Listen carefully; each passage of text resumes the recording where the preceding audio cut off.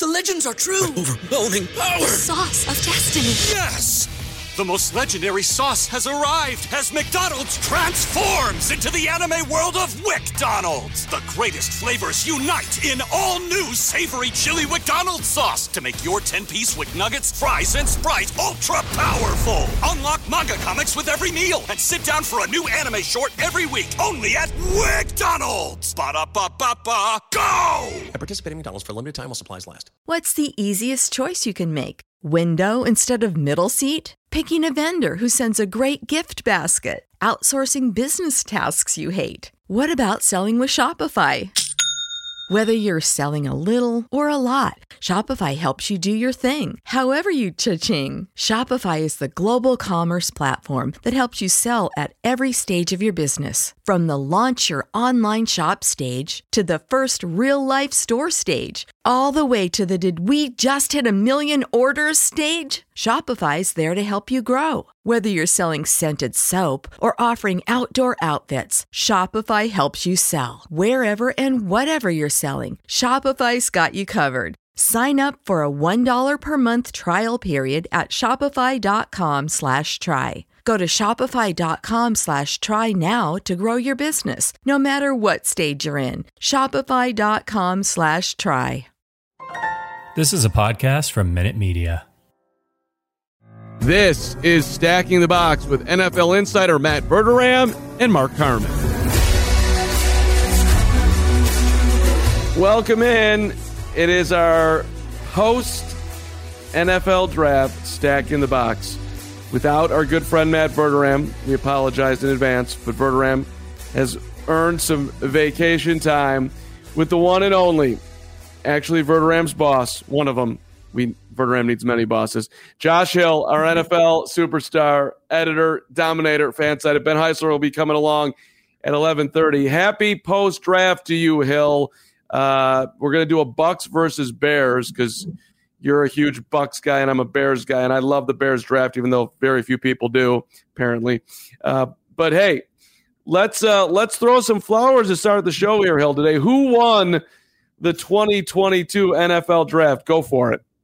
Well, when we were on the draft show, the live draft show on Thursday, the Philadelphia Eagles had just traded for A.J. Brown. And I said it then, and I'm going to say it again now, and I'm going to keep saying it. That was the best first-round draft pick anybody made. I mean, they drafted A.J. Brown, essentially. And now they have him. They've got Devonta Smith, Jalen Hurts. They're going to have that whole offense cooking. Dallas Goedert is there. You got Miles Sanders. You got all this going on. And that's the completion of whatever they were trying to do last year in unlocking Jalen Hurts. That was the most important draft pick that they made, and it wasn't even a draft pick. But then you look at the rest of the class, Jordan Davis, some of the other guys that they added. I think the Eagles are in a very good position, and you look at the rest of the NFC East, the Cowboys, they're not doing so hot. You never know how that Mike McCarthy experience is going to go. The Commanders, Carson Wentz, does that really strike fear into you? And then you've got the Giants, who I think also had a good draft class, but they're a couple of years behind where I think everybody else in the NFC East is. So I would say the Eagles, far and away, they had the best draft to me. But I'll also say that the Baltimore Ravens had a really, really good draft. Every single time they brought up their pick, I kept thinking of that Jesse Pinkman from Breaking Bad. The meme, it's like, I can't keep getting away with this. It seems like the Ravens, they always get these guys that fall them. They got Kyle Hamilton, who was at one point in time being talked about as the number 1 overall pick in this draft, and they got him in the middle of the first round. Linderbaum, they got the center. They got the kid out of Michigan who fell because of the leg injury. They just stockpiled all of these guys that you just know are going to be impact players on that defense because Harbaugh has a way of getting the most out of these guys. Look at what he did with Lamar Jackson and fitting him into the system, or at least fitting the system around Lamar Jackson. So the Ravens, people are really high on the Eagles. They're high on the Jets, high on the Giants. I get it. The Ravens, that's kind of my other sleeper pick for best draft this year. So let's placate our Chiefs fans here. Because a lot of people think the Chiefs were, in the top 5 here. Dane Brugler at The Athletic, he does a phenomenal job. He has Kansas City ranked number 2. By the way, I have 7,000 thoughts about what you all just said there. But to our Chiefs peeps, Hill, what's up, Lucas? What's up, Gonzo? Where do you rank Kansas City? It seems like, although, by the way, some people think, and I don't, I don't know. I like to live in the honest world here. And neither do they. But I'm not going to be out here on a limb saying that Kyler Gordon is better than Trent McDuffie, the two corners from Washington. But some people think that the Bears got the better corner of the two. But what did you think of Kansas City's draft? I mean, Kansas City's in an interesting spot because it's not as though they're rebuilding, but when you lose Tyreek Hill and you lose some of the pieces that you had on offense, and the way that the rest of the AFC, specifically the AFC West, went on this arms race to try and catch up to the Chiefs. I know we're going to talk about the Buccaneers later, another Super Bowl contender, but they, more so than some of the other Super Bowl contenders, really needed to fill some holes around the roster with what they were doing. And, Trent McDuffie, cornerback, the kid out of Purdue, the defensive end. They went defensive heavy in that first round, and really throughout the whole draft, because that was the weak spot last year. That was kind of the hole in the whole plan, was the defense wasn't where it needed to be. And, I'm not going to do my Matt Verderame impression, but I did watch the AFC Championship game with him the year that the Patriots went down the field in overtime to win. And that is as mad as I've ever seen anybody be at a defense that he has no control over. And I saw glimpses of that last year and from other Chiefs fans about how just atrocious that defense was playing down the stretch. And then they kind of turned it around in the second half, all that kind of stuff. But the Chiefs draft, that's something that I think they needed to go out and fill some holes. And I like what they did in the first round. So there you go.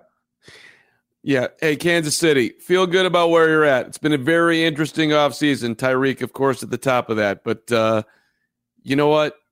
I think you're going to be okay. The arms race, if you look at the betting odds, and Hill's coming up here, so Vegas likes the Bills right now. I think everybody likes Buffalo, but I wouldn't be freaking out about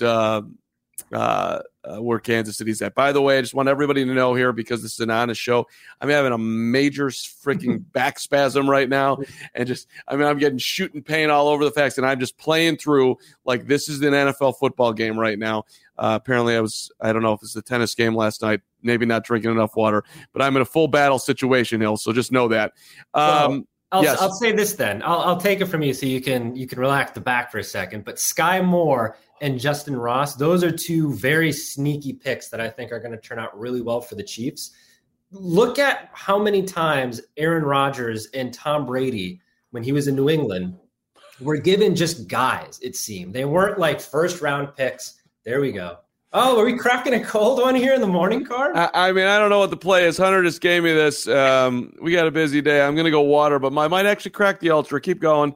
Do it. No, crack it open. Crack it open, because I think if we're comparing Tom Brady and Aaron Rodgers with what they were doing with just basically a bunch of guys from the draft, undrafted free agents, guys that we were bringing in free agency that weren't top-tier guys, and they made the most out of it. Like Marquez Scully, Equimania St. Brown, MSV from Green Bay. These are guys that Aaron Rodgers turned into legitimate weapons. I love you just taking that pull right there. That's great. I don't know what's helping here, but I'm just going to trust the gods here that I should have a Michelob Ultra. I love it. But those are two guys. Those are two Chiefs guys, I think. If we're thinking about Patrick Mahomes and what he can do when he's just given these pieces, we see what he can do with Travis Kelce, Tyreek Hill, these all-pro type guys. I think we're now going to see what we saw out of Rodgers, what we saw out of Brady, out of Mahomes, with guys like, Ross and Sky Moore, who come in and they're able to fill the gap. That's, I'm really looking forward to seeing what Mahomes does here. And I'm also just dying at the chat. Everybody is appreciating you just taking polls here at 11:10 Central Time. A man of the people. I love it. I sat down before the show and I'm like, you don't have any water here. That's, in case you always want to have something to drink in case the old cough comes along. But I'm like, I'm fine. And then it just started like moving around here. And this happens about once a month for me because I'm an elite athlete, and big win on the court last night for the record, whoever the hell I beat. And apparently just getting old and need to do more yoga. All right, let me recenter here. And I want to go back to where we started the show and you awarding the Eagles. the whole wide receiver market's been so crazy. Mm-hmm. And so here's a guy who loves being in Tennessee, wants to stay there, wants to get his flowers. The Titans are, no, we're not paying you, and so we're going to send you to your buddy. You get to play with Jalen Hurts, who tried to recruit him at Alabama back in the day, ends up saying no to his friend, goes to Ole Miss, and then ultimately they end up together in the NFL. Do we think the Titans made a mistake here? You go out, you draft Malik Willis. I mean, I guess that has nothing to do with anything, but quarterbacks like people to throw to. But I also think like the receiver market at some point, to me, feels like it will reset, and giving him $25 million is a lot of dough, man. So I don't know where you come out on all this, but I'm trying to like get some grounding to what's happened receiver-wise across the NFL right now. I mean, it's a pretty seismic thing with what happened with A.J. Brown. And look, yes, the market's going to normalize at some point, but it's not going to normalize this offseason. And this is when they needed to pay A.J. Brown. So they were kind of boxed in what they could do, and they needed to trade him away. And look, they got a first-round pick for him, and that's huge. That's something that you need to do. If you're going to trade A.J. Brown, you can't trade him and get like a second-round pick or a third-round pick. You got to get maximum value from him. They got the 18th overall pick for him, and I would say that's pretty good value. And you don't have to pay the guy $20+ million. I'm really interested in seeing how these free agency or these wide receiver contracts play out once free agency starts coming up in a couple of years, where it's Tyreek Hill got quarterback money, Devontae Adams got quarterback money, and now A.J. Brown got quarterback money. Those are teams that are going to have to pay their quarterbacks. You're going to have to pay Jalen Hurts. You're going to have to pay either Derek Carr again or whoever comes in to replace him. Same with Tua, or whoever comes in and replaces Tua. The money has been outrageous with wide receivers. I don't fault the Titans at all for trading A.J. Brown. On paper, it looks awful. And that's why I think on paper, the Eagles had one of the best drafts, because if you can get A.J. Brown in, if we're taking money out of it, if you can get one of the best wide receivers in football in your offense, how is that not a win? Then you start talking about the money and the down the road financials that's going to happen. We don't know. I mean, look at the Saints. The Saints have been laundering money through Taysom Hill for like a decade. I'm pretty sure Howie Roseman and these guys in Philly are going to figure out how to make the money work. You got A.J. Brown. That's really the first step there. But yeah, you're right. The market's going to normalize at some point, and maybe some of these deals are going to look bad. And I'll just say, look, if the Eagles win a Super Bowl with A.J. Brown, it doesn't matter what they gave up or what they paid him. Of course. That's the end of the day, and that's what you're trying to go for here. If that doesn't happen, then we're going to be looking at these deals a little bit differently. All right, let me take another left turn. There's a zillion times today, but let's go to New England and Bill Belichick going with Cole Strange out of Chattanooga. Everyone in the NFL had this dude going in the third round, highest, just basically shocked the world. Cole Strange. And like, if you overdraft somebody and you get it right, then kudos to you, I guess. But the win-win there is you trade out of the pick, you get whatever value you get, and then you still get your guy. So I just don't understand. Like if you're the smartest guy in the room, which Bill Belichick certainly could lay claim to, that's cool. But the smartest guy in the room, you also add value on at the same time. Like nobody knows obviously if Cole Strange is going to be good or not. But like that to me is just like straight bizarre, and you don't understand how a draft works, which seems really weird to me when you're 70 years old. You've been in the NFL forever. Thoughts? I'll stop talking.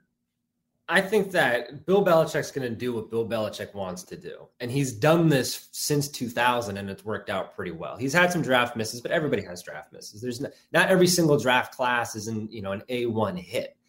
Belichick's misses have been pretty significant, but they've been significantly bad at the wide receiver position. He hasn't really missed in some of the other areas where he's built this team. And also, he does not care about how drafts traditionally work.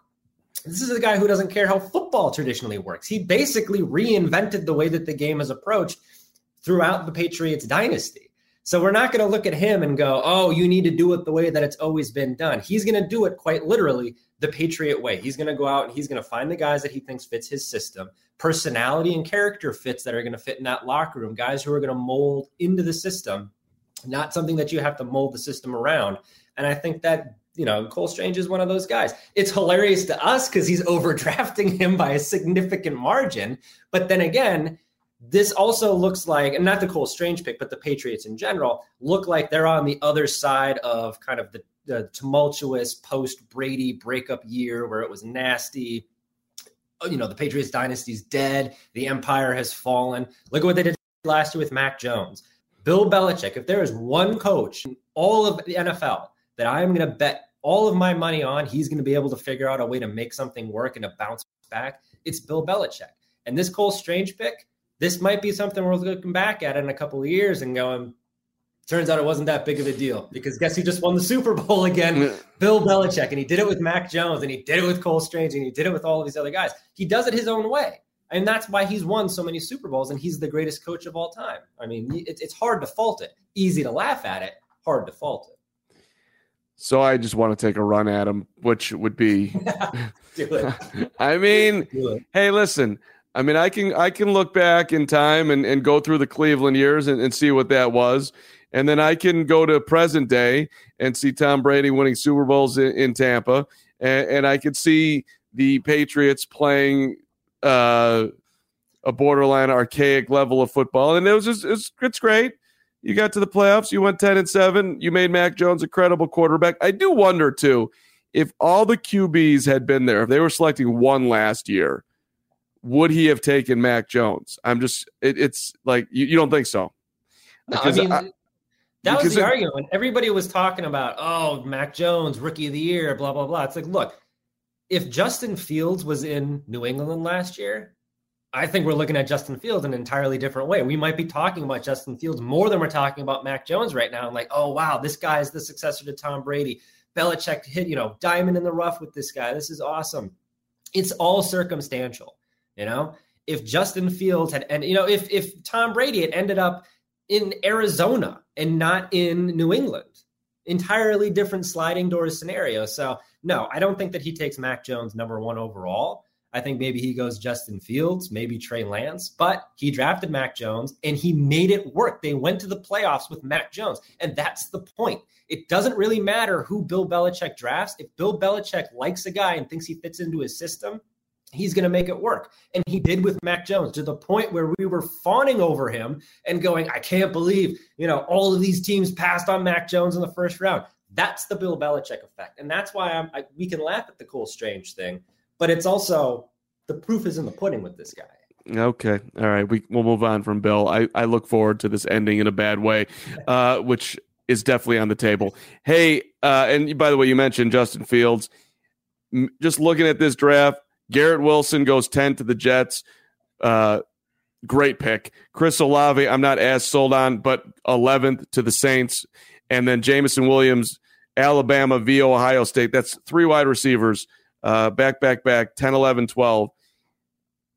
I'm just saying, when you have that level of talent that you're throwing to, it helps you look better on the football field. So I think that's, and also, to the Belichick point that you're making, Ryan Pace doesn't have that pedigree. So whether they got it right, it's very much up in the air in Chicago. All right, let's go off the draft for just 1 second here, because the big news yesterday in the NFL: DeAndre Hopkins testing positive for PEDs, 6-game suspension. He's out with the power tweet today saying, "I have no idea how that got in my body." Here's a guy who's gone about his business the right way, but however, lots of injuries piling up. People get panicked. So, to you, Hill, and to the chat, are we giving DeAndre the benefit of the doubt that he did nothing wrong and that this was just a weird thing that somehow popped up in his system? I mean, that's the excuse every guy says when they get popped for That's right. They all say every it. Single baseball player who ever tested positive for steroids. It's like, I don't know how that got into my body. The irony with DeAndre Hopkins is he's the guy who refused to get the COVID shot and retired for 3 seconds because he's like, I can't do this.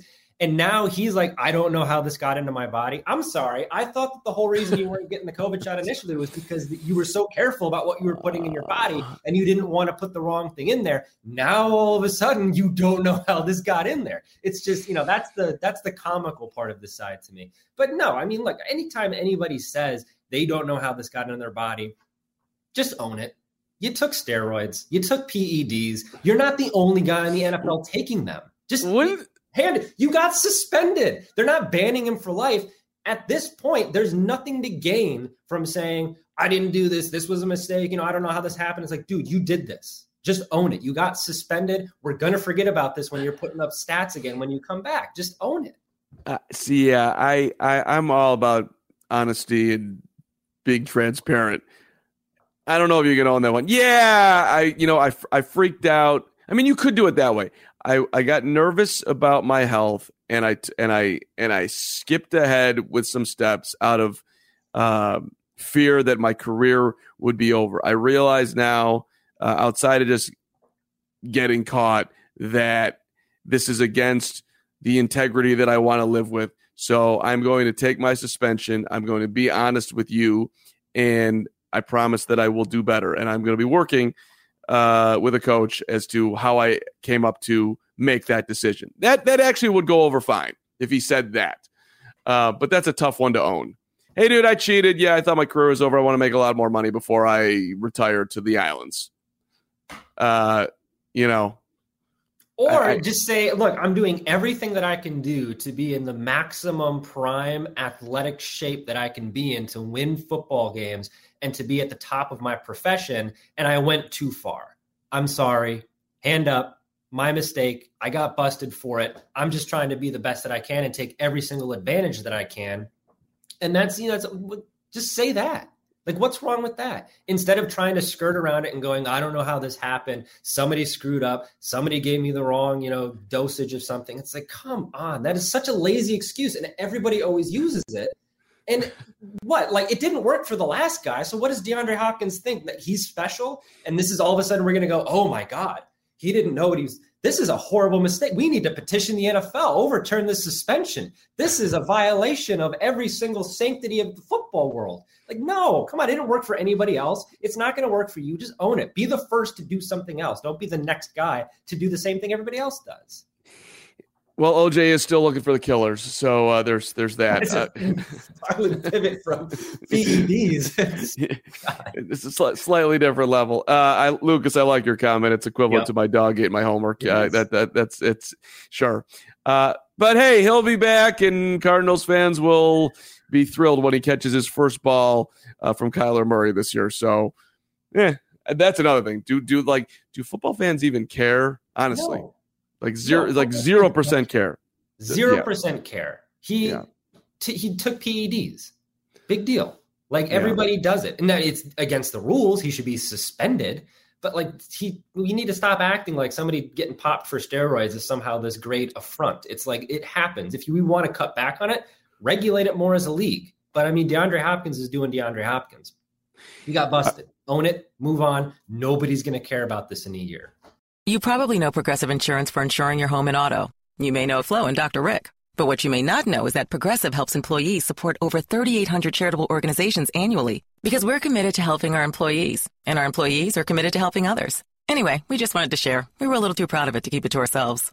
And if you already knew all of this about us, you've either heard this radio spot before or just randomly know a lot about Progressive. Find out more about how we're dedicated to our customers and communities at Progressive.com. Progressive Casualty Insurance Company and Affiliates, based on data from May 2020 through April 2021. All right, back to the draft we go, and let's look at the rookie quarterbacks.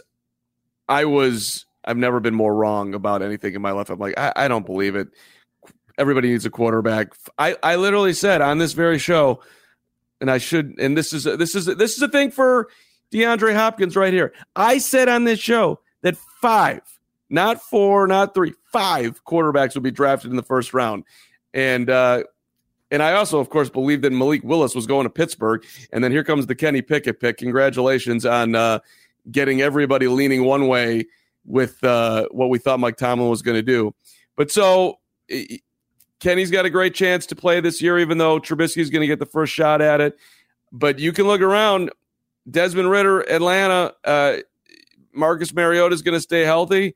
Ryan Tannehill, you ended up the season giving away a playoff game. Maybe even Malik Willis can get on the field. I don't know if you want to go off the ball or all the way to Matt Corral. Who do you think has not only the best career of the quarterbacks? Let's make a bet here on Stacking the Box. Best career, but let's start with who do you think has the biggest impact year one? If any, by the way, you could say like the biggest impact year one. I don't think any of them have a big impact in year one. I think if we're talking about playing time in year one, Desmond Ridder's in the best position to do that because we talked about this last time I was on and Heisler was on, and we kind of agreed with this. The Falcons are in a weird existential nihilistic position where this next season does not matter to them at all. It's dust in the wind, tears in the rain. It's going to be forgotten. And Marcus Mariota is not the quarterback of the future. So we're going to have fun, especially with Drake London coming to town with Kyle Pitts. That offense is going to have a little bit of time to settle in and figure itself out. Marcus Mariota is going to have some fun, but there's nothing to say Desmond Ridder can't come in the middle of the season and try things out, see what you've got. And if he's not there yet, there's absolutely no problem in just pulling him back and going, look, he's not ready yet. We tried to see what we had. He's not where we need him to be. Pull him back. No harm, no foul. He's the guy who's probably going to get the most playing time just because he's in that position. I would say that overall the best career, it's hard to bet against Kenny Pickett just because, and I know we've talked a lot about system versus player so far in this podcast, but he fits into a system that historically has been tremendously successful. Like, look, I know Ben Roethlisberger is a Hall of Famer, so we're not going apples to apples there because Kenny Pickett has not taken a snap in the NFL yet. But look at the system that was built there. And look at the pieces that have left Pittsburgh and how tumultuous that's been and how we look now at Pittsburgh even higher, looking at what Mike Tomlin's been able to do in that locker room. Antonio Brown leaves off the rails, completely in another universe. Even Le'Veon Bell left.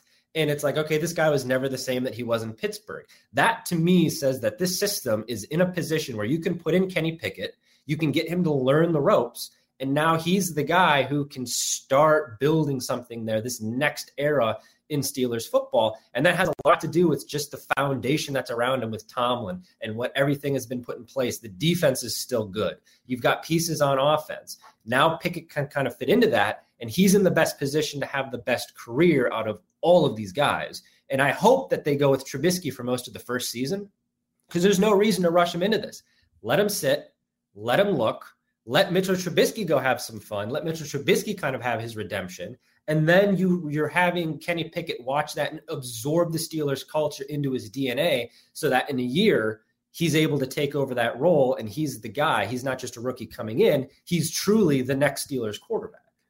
I mean, the safe bet here is to say that the Steelers got it wrong, that one of the other quarterbacks is going to go out and have a better career because we're all guessing if we just go by math that one of them, Ridder, Willis, Corral, somebody will do better. But do you think they got it right?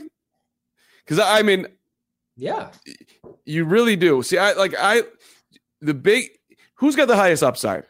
Is it not Willis?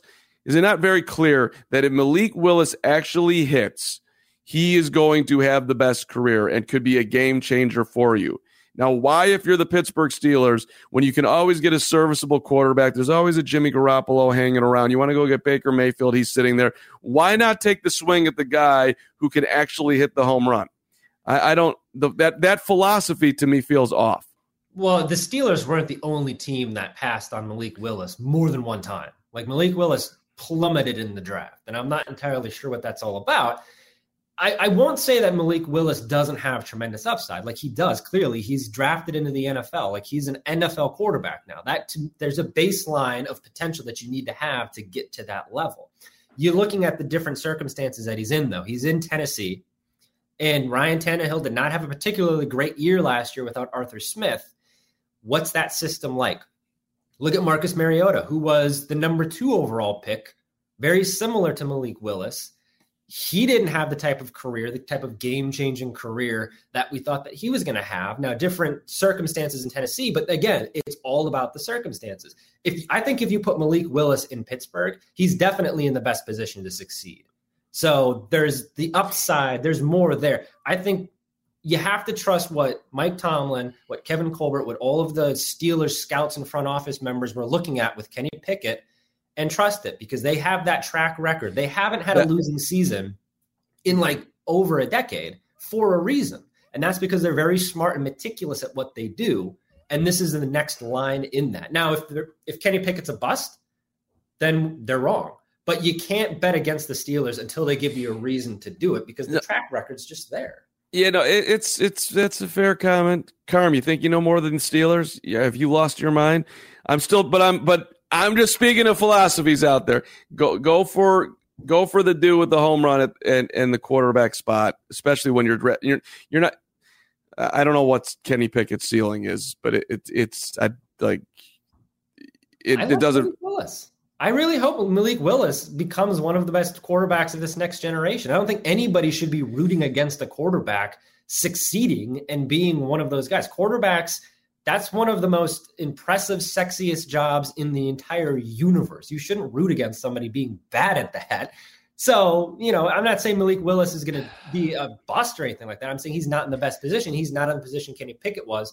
And if he was, well, we would be having a different conversation. But it's like we were saying about Justin Fields and Mac Jones. It's just not the way that the cards got handed out. So we're going to have to deal it and see what happens. Where does this gig rank in sexy gigs? Let's bring in another sexy man right here. Stacking the Box podcast. Very sexy gig. Very sexy gambling. Very sexy man. Ben Heisler, managing editor, Bet-sided, always ready to play.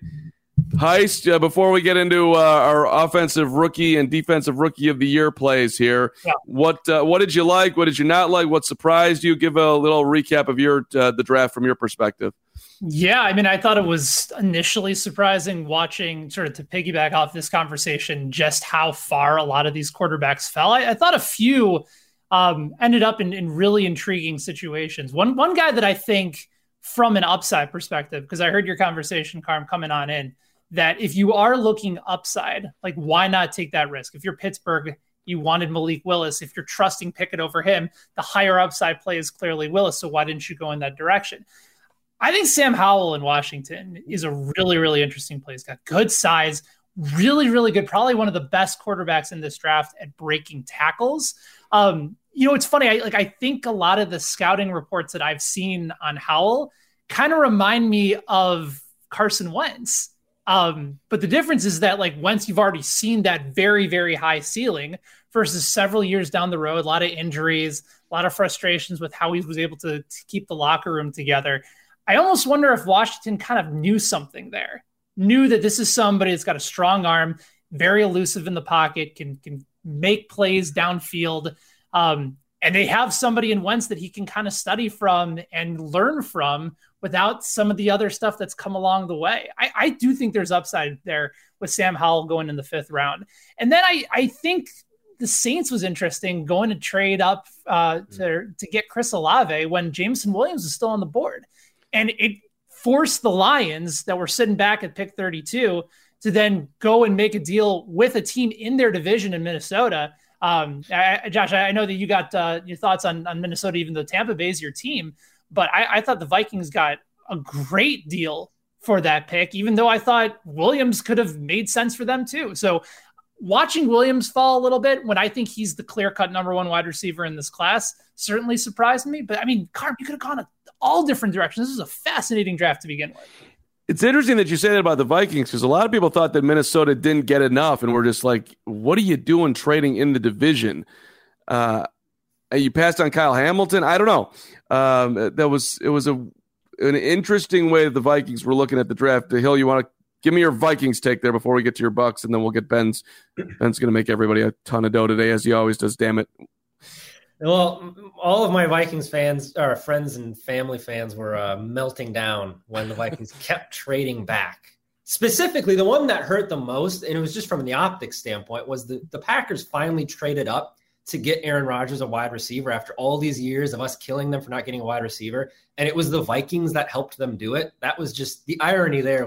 It was fascinating to me, but it killed my family and friends who root for the Vikings. But look, the Vikings, they still got a safety at 32. He's not Kyle Hamilton, but they got their safety, the kid out of Georgia.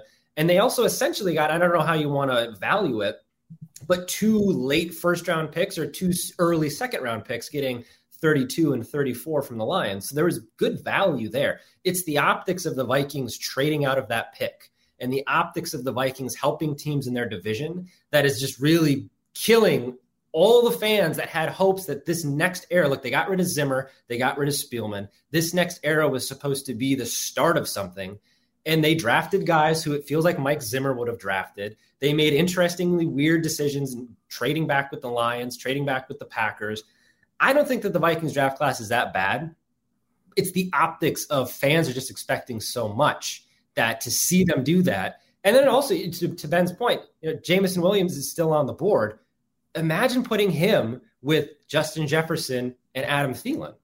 Like, skill positions we talk about quarterbacks being a sexy position. Skill positions are the most fascinating talking points that fans have. So if you were to put Jameson Williams with Justin Jefferson for the next 10 years, I mean, Vikings fans are looking at that like Randy Moss and Chris Carter back in the late 90s. So you also traded out of that to take a guy out of Georgia who wasn't the best safety in the draft, who people already have questions about. So there's a lot of frustration with Vikings fans, just how that draft went. But like all draft classes, you just kind of have to relax, let it set for a second and see how things are down the road. But initially, I can definitely see why Vikings fans were upset because it's like, come on, what are we doing? Especially the trade with the Packers. It's like, come on, you never do that. That is a sin, an unforgivable sin. The only thing that I can think of, sorry to cut you off, Carm, is that if you're Minnesota, right, because they were one of the teams that we thought maybe there was an opportunity to find like a quarterback early on. Like if Cousins isn't coming back next year, if you don't believe Kellen Mond is the answer, preserving that type of draft capital would have been a way for them to perhaps use that to move up the following year. But instead, I thought they'd try and turn it around for future picks, but maybe that telegraphs their move a little bit more. I still think Minnesota down the road is going to be one of those teams in a very good quarterback class next year that goes and gets their guy for the future to replace Kirk Cousins. But for now, yes, I suppose it was a little bit questionable, but if you have the perspective, I don't ever mind trading down in a draft. Like, Carm, Ryan Poles, curious to get your perspective there for Chicago and from the Windy City perspective. But on day 3, when those are pretty much lottery tickets to begin with, go and get as many tickets as you can find, and one of them is going to scratch off and perhaps be a winner for you. So I didn't mind that perspective at all. Early on in the draft, it hurts more, like you said, Josh, because the fan base knows more names. They know the skill position in Williams, and that's going to hurt, feeling that could have been a dude on our team. That could have really helped this offense take off. But if the Vikings don't believe they're winning the Super Bowl this year anyway, maybe it was the right move long term. We lose Carm? Uh-oh. You might have lost Did we freeze him into the universe, Josh? Did I completely... He's so nervous about the Bears that he's frozen in time. He wants to remember this. He wants to remember the hope that the future presents. He doesn't want to actually go into it and see how this all plays out. which is adorable if true, because I don't think Bears fans have felt actual legitimate real hope in God knows how many years, right? Like whenever you're an organization that's still talking about Sid Luckman as the greatest quarterback in your franchise history, before the Super Bowl era was even in existence, that's probably not a good sign for any sort of hope. Carm, we got you back. We were worried that we froze you just because of the Chicago Bears conversation. You're muted, my friend. Oh no, you're muted. This is and Carm's also Carm's on the frozen. other side of the wall from me too. So the fact that he's just in another universe right now is fascinating to me. Still muted, Carm. Oh, Carm. And he's gone. All right. Well, I know, Josh, you wanted to talk a little bit of offensive and defensive rookie of the year candidates. WinBet does not have them up as of now, unfortunately. I would imagine that they'll be up soon. But from a consensus level, and then just kind of taking a look at the board, you would think initially, because of how the MVP award works, that it's going to be a quarterback every year. Mm-hmm. But the reality of offensive rookie of the year is that unless you're having an outstanding rookie campaign, it's not always the quarterback, even though the odds are likely going to dictate that. So Justin Herbert and Kyler Murray won it in 2 of the last 3 years. Jamar Chase, obviously, the year before. but a lot of us thought in the second half it was going to go to Mac Jones. Then running backs, Saquon Barkley in 2018, Alvin Kamara in 2017, Todd Gurley in 2015, Eddie Lacy. Remember that old Eddie Lacy in 2014? So I think you have a nice mix of potential candidates as well as some intriguing value. But if I had to have you guess right now on the consensus board, who would be the favorite to win Offensive Rookie of the Year? Who would you guess it would be? My guess would be Jameson Williams, just because what we've been talking about and how he was the guy who had a lot of upside. He fell in the draft. You could see him kind of being the guy where the Lions are trying to establish this new culture, the Dan Campbell culture, and Jameson Williams really embracing that. And not quite to the extent that the Falcons have this nihilistic approach this season where it's a tear in the rain and it doesn't matter. But Jared Goff he's been backed into a corner. He needs to have a really good year. And I think Jameson Williams might be a guy that he can lean on and go, look, this is my deep threat. This is my guy. We're going with him. And that's really going to boost him. The same way that Devontae Smith last year looked really good at times. I know another Alabama wide receiver. Jameson Williams would be the guy that I want to bet on. But for pure chaos, I want somebody like Evan Neal or Icky to win it. Give it to an offensive lineman. Give the big guy the award. Let's go. He's up there in the trenches. Let's give him the Rookie of the Year award. Well, if that ends up being the case and you were to go ahead and jump on one of these consensus odds, you could get Ike Ekwonu and Evan Neal at 100-1 at most sports books right now. So throw on $5, throw on $10, and basically you can watch your money evaporate, but at least you'd have a fairly compelling rooting interest over the course of the season. Believe it or not, the favorite is Kenny Pickett. Right now, anywhere between 5-1 at some sports books, 6-1. I've seen as high as 8-1 at a few across the board. Oddsmakers are fully on embracing the fact that he's probably going to take over for Mitchell Trubisky, which I would find to be very, very surprising. Now, again, I don't know if it's just the nature of the fact that it's a first round pick and there's going to be more pressure for him to start. But to me, that's just not good value at all. Unless Pittsburgh fully embraces a rebuild. But like you said, Josh, Steelers haven't had a losing season since, I think, 2007. Mm-hmm. To me, this just does not feel like a good value on the board at all with Kenny Pickett. No. And I think you can. There we go. I think you can hear me. Yeah, I get the Pickett play. Listen, he's going to be on the field. People predict that, and Trubisky sucks. So, and the hometown guy, Tomlin's great. He'll recognize what's going on, and he's going to have an opportunity as the quarterback. So, like, it's the easiest position to win it from. I get it. I also think it speaks to the level of production that people are expecting this year, which ain't much, right? I mean, so by the way, I wouldn't make that bet at all. That's not a play I'd make. The counter to that, Carm, is that are we really going to go ahead and trust in what was considered to be the worst quarterback class in years, go with a quarterback to have the most productive season as a rookie? To me, like they're two conflicting points. They don't add up together. I think a couple guys that I do have interest in that I do think are intriguing names. Josh brought up Jameson Williams. He's down at 12-1. Instantly becomes the Lions' best weapon on offense. They're going to be a little bit more vertical this year because they have somebody like Williams to stretch the field. So I do think he's in play, especially if you believe his health is going to be fully in effect.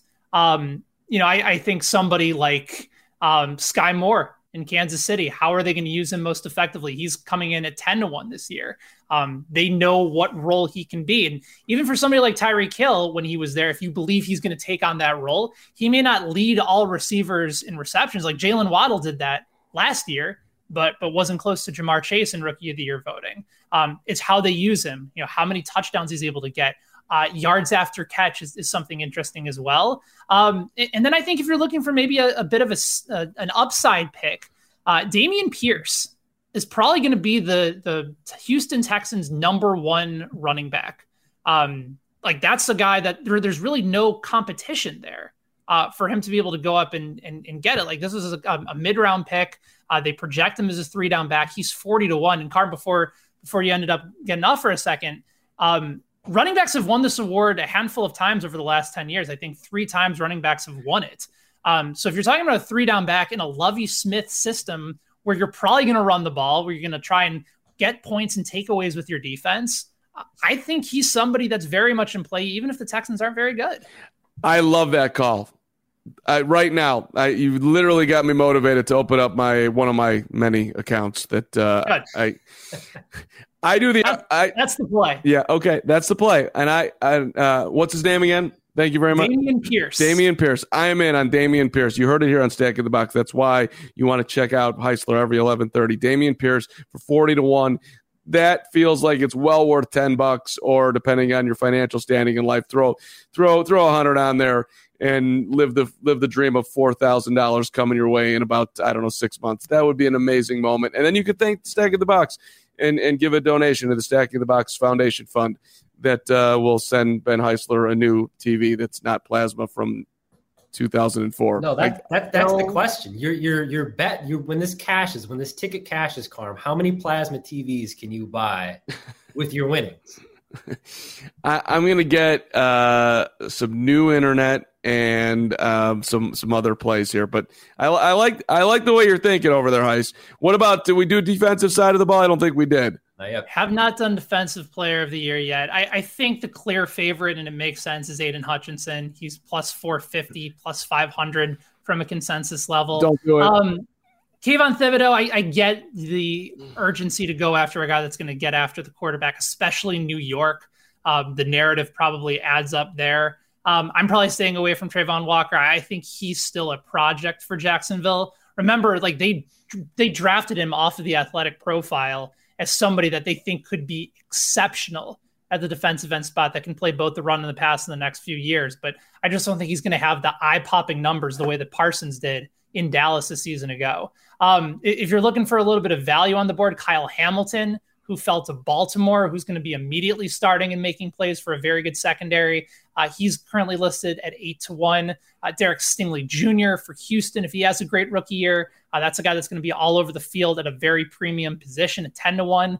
And then I also wonder, too, if you're looking down a little bit further, if Matt Eberflus's Chicago Bears defense gets the takeaways that they are looking for. The former coach of Washington, Jimmy Lake, I'm trying to remember where he said this. It might have been on an interview in Chicago. He said that Kyler Gordon, the corner that the Bears drafted in the second round, was the most athletic corner that he's ever coached. And he coached Aqib Talib. He coached Marcus Peters at Washington. So that's incredibly high praise for a guy that's going to likely start on the other side of Jalen Johnson. So Gordon, right from the beginning, is probably not going to get the other team's number one wide receiver because Johnson's likely going to be shadowing for Chicago. I think there's going to be positive matchups. And if he projects in Eberflus's system to take the ball away, and those are numbers that voters are going to pay attention to. So 30-1 for Kyler Gordon. I really don't hate that play at all. So a little note on Kyler Gordon that was interesting. The Bears were reportedly thrilled when he ran a 4.52 at the combine because they're like, there's no way that time is accurate. He plays faster than that, and that maybe gives him a shot that he'll fall to him. And they ran their simulations in the draft, and like maybe twice out of however many that they ran, that Gordon would be there. And 9 offensive linemen, wide receivers flying off the board. It ended up happening. So that's why I like the Bears draft, for the record. All right, I'm in. Kyler Gordon, 30-1. I love that. That's a fun play for a Chicago guy right now. So, okay, I got 2 bets coming out of the show. Thank you, Ben. Appreciate you. All right, guys. Great to see you. Ben Heisler, ladies and gentlemen. Hill, let's wrap up with a couple quick thoughts here. And sorry for the technical difficulties on this end. I think we're back in business. Let's go Bears versus Bucks, actually, Hill, to wrap it up, because I'm sitting here singing the Bears' praises. Would you like to do the same for Tampa Bay? Are you happy with how the Bucks went about their business here with Tom Brady back in the fold and ready to go at another Super Bowl? I am. I like what the Bucks did. I mentioned this at the top of the show where the Chiefs, they needed to use this draft to fill some holes, some rather significant holes if they want to get back to being that Super Bowl force that they were the last couple of years. I don't think that the Buccaneers were in a position where this draft really mattered much because it's really Tom Brady or bust next year. So there wasn't like you have the late first round pick. They ended up trading out of the first round. So you've got no real sort of need to go out and grab a top guy because this is such a short-term window for this team. Everybody, the way that the contracts are structured too, they're looking at a Super Bowl this year, next year, maybe in 3 years. But the way that this team is built, they're not building for the future right now. They have already mortgaged that future. And they did so a year or so ago when they got Tom Brady. And they're like, we're all in to win in the next couple of years. I do like Logan Hall. I think that Logan Hall coming to town means that Jason Pierre-Paul time might be done in Tampa Bay. I like Jason Pierre-Paul, the Claw. Had him, help win a Super Bowl. It was great. Logan Hall seems like a really interesting guy to have coming off the end of that defensive line. Outside of that, I mean, they drafted a punter. Like that right there tells you how the Buccaneers were approaching the draft. They don't need to take it as seriously as maybe they needed to a couple of years ago when they're trying to build around Jameis Winston and install a culture for the future. They are all in on winning a Super Bowl. And once Tom Brady leaves, that's when the reset starts. Next year, Heisler mentioned it when he was on, but with the Vikings going up and getting their guy next year and getting a quarterback, the next quarterback class, and then, everybody's kind of looking at the Arch Manning cloud on the horizon coming. That's when teams are going to go and start building their future. Teams like Tampa Bay are going to go start building their future. They don't need to do that right now. I like the draft class from the position of Logan Hall was a great pick. They traded back, didn't have to mess around with the first round, didn't mess around with too many picks, didn't have a lot of holes to fill. Let's see what this year comes up with. Because Super Bowl this year for the Bucs, not going to be won or lost by a rookie. It's not going to happen. If you had drafted Punt God, I would have been with you. Yes. But instead, you're one. I forget who else was, but there were two punters taken at a Punt God, and you went for Jake Caramata, Georgia, right? SEC Georgia, just giving the one finger salute to Punt God, who there's never been a Punt God before, and here come the Bucs. We're drafting a punter, 5th round, right? I mean, Was it 4th round? Fourth round, pick 133. 4th round. I mean, it's an aggressive punter selection, and it wasn't even Punt God. Caramata better be damn good, buddy. Well, if there's misses that the Bucs had, I'm not investing too much emotion into the Bucs draft because, like I said, the draft class is not going to heavily impact the Super Bowl this year. I don't think it's more for the future. But passing on, Cook out of Georgia, some of these running backs there. I know that they got the one kid, what's his name, Rachaad White out of Arizona State. But looking at those sort of things, those sort of misses, they reached a little bit to get an offensive lineman because they do. If there was one hole they needed to fill, it was Ali Marpet retiring. And then I know that they got, some other pieces moving around there. But you don't want to look too much at this draft class if you're a Bucs fan because it's not going to matter in the long run. There's no home run guy. And I think that was an overall consensus of this draft and just the conversations that we've had and we had with Heisler. It's not like this draft had a bunch of guys where you're going to go back into like 3-4 years and say this was one of the best draft classes of all time. It's not as bad as like the 2001 NBA draft where it was like, who is that? Like Kenyon Martin and like that's it that came out of that draft class. It's not going to be that bad. But there's not a lot of high impact guys where you're going to go back and look in a couple of years and say, man, we really missed on this guy, especially if you're the Bucs and you're like, man, I can't believe we took a punter in the 4th round and not this guy. That happens every year. You can't look at it that way. I'm not too concerned about the Bucs because the impact on the Super Bowl run that is of utmost importance, a number one goal, this draft class doesn't really impact it that much in my opinion. Whereas the Bears, I think the Bears, they're building for the future. It's much more important for the Bears to be meticulous in this draft than it is for the Bucs. I'm just gonna follow your logic here as far as Bears versus Bucs. I think you're fine with the importance of this draft for the Bucs, but taking importance out of it, whose philosophy was better, who was more creative, who did something that long term may impact the team more. I think you got to go with CHICAGO, baby. Bear down, Chicago Bears. Ryan Poles, I got you, dude.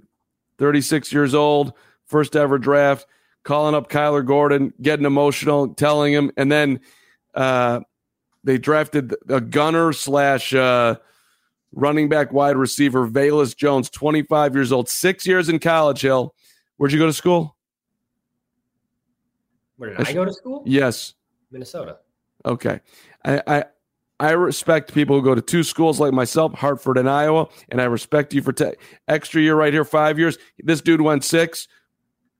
Everybody's knocking on him for being 25 years old. Good job, Velus. You're coming in physically in your prime. You're ahead of the curve. I love it. Bears, Velus. Watch out for Velus Jones, the next Tyreek Hill. You heard it here for. What do you think about? I mean, we're talking about an offensive weapon right now, but it seemed like the Bears draft was very defensive focused. Right, best player on the board. Justin Fields is the franchise. Like, look at that. You have to build around him. So it feels like, at least from an outside perspective, that it's just going to be another year of Justin Fields getting kind of thrown to the wolves, and you figure it out with the new guy. And then we'll start building around you in the future. So does that make you nervous at all? So many needs. Bears secondary atrocious. Quarterback rating against the Bears last year, the Bears were 32nd, worst in the NFL. These 9 offensive linemen, 8 wide receivers, take the best value. All that makes sense to me. And I think they also might slightly look, and like Velus is a guy that's going to maybe quick little patterns that might make it easy for Fields. Same thing with the 6th-round running back, Treston Ebner, who is also a good receiver out of the backfield and a special teams guy. I just think they got creative.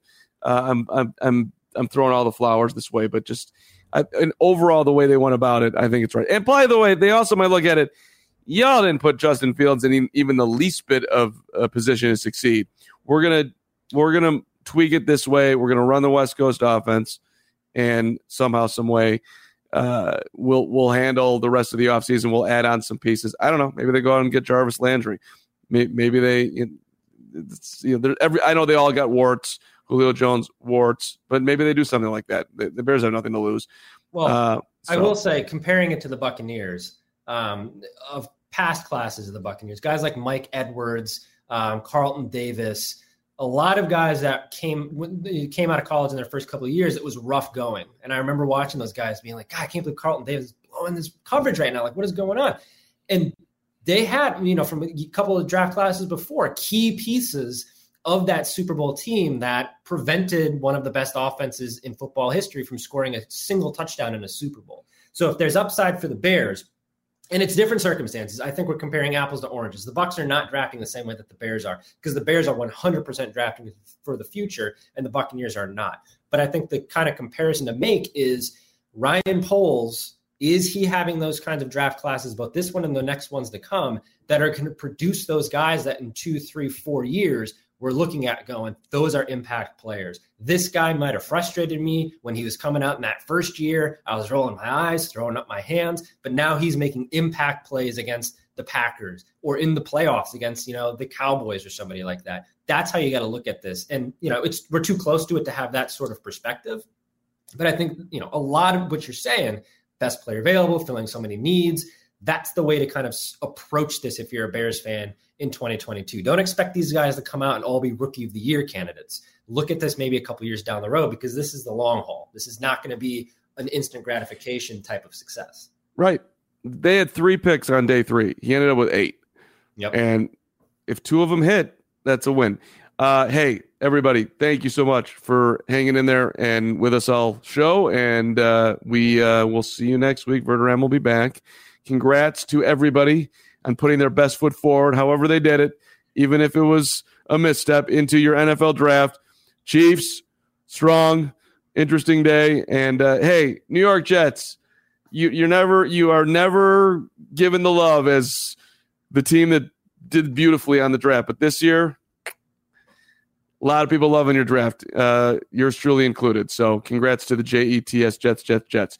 Stag in the Box, 11 a.m. every Tuesday. Hit that subscribe button, turn those notifications on, and we'll see you next week. Enjoy all your favorite sports like never before at BetMGM. Sign up using code OldLine and receive up to $1,500 back in bonus bets if you don't win your first bet. When you register with BetMGM, you'll get instant access to a variety of parlay selection features, live betting options, and the best daily promotions in the business. And with BetMGM at your fingertips, every play and every game matters more than ever. Remember to use code OldLine and receive up to $1,500 back in bonus bets if you don't win your first bet. BetMGM and GameSense remind you to play responsibly. See BetMGM.com for terms. 21 plus only. Maryland only. New customer offer. Subject to eligibility requirements. Rewards are non-withdrawable bonus bets that expire in 7 days. Please play responsibly. For help, visit mdgamblinghelp.org or call 1-800-GAMBLER in partnership with MGM National Harbor. Promotional offer not available in Washington, D.C. Wilson, you sent the game-winning email at the buzzer, avoiding a 4:55 meeting on everyone's calendar. How did you do it? I got a huge assist from Grammarly, an AI writing partner that helped me make my point. And it works everywhere I write. Summarizing a doc only took 1 click. When everyone uses Grammarly, everything just makes sense. Go to Grammarly.com/podcast to download it for free. That's Grammarly.com/podcast. Easier said, done.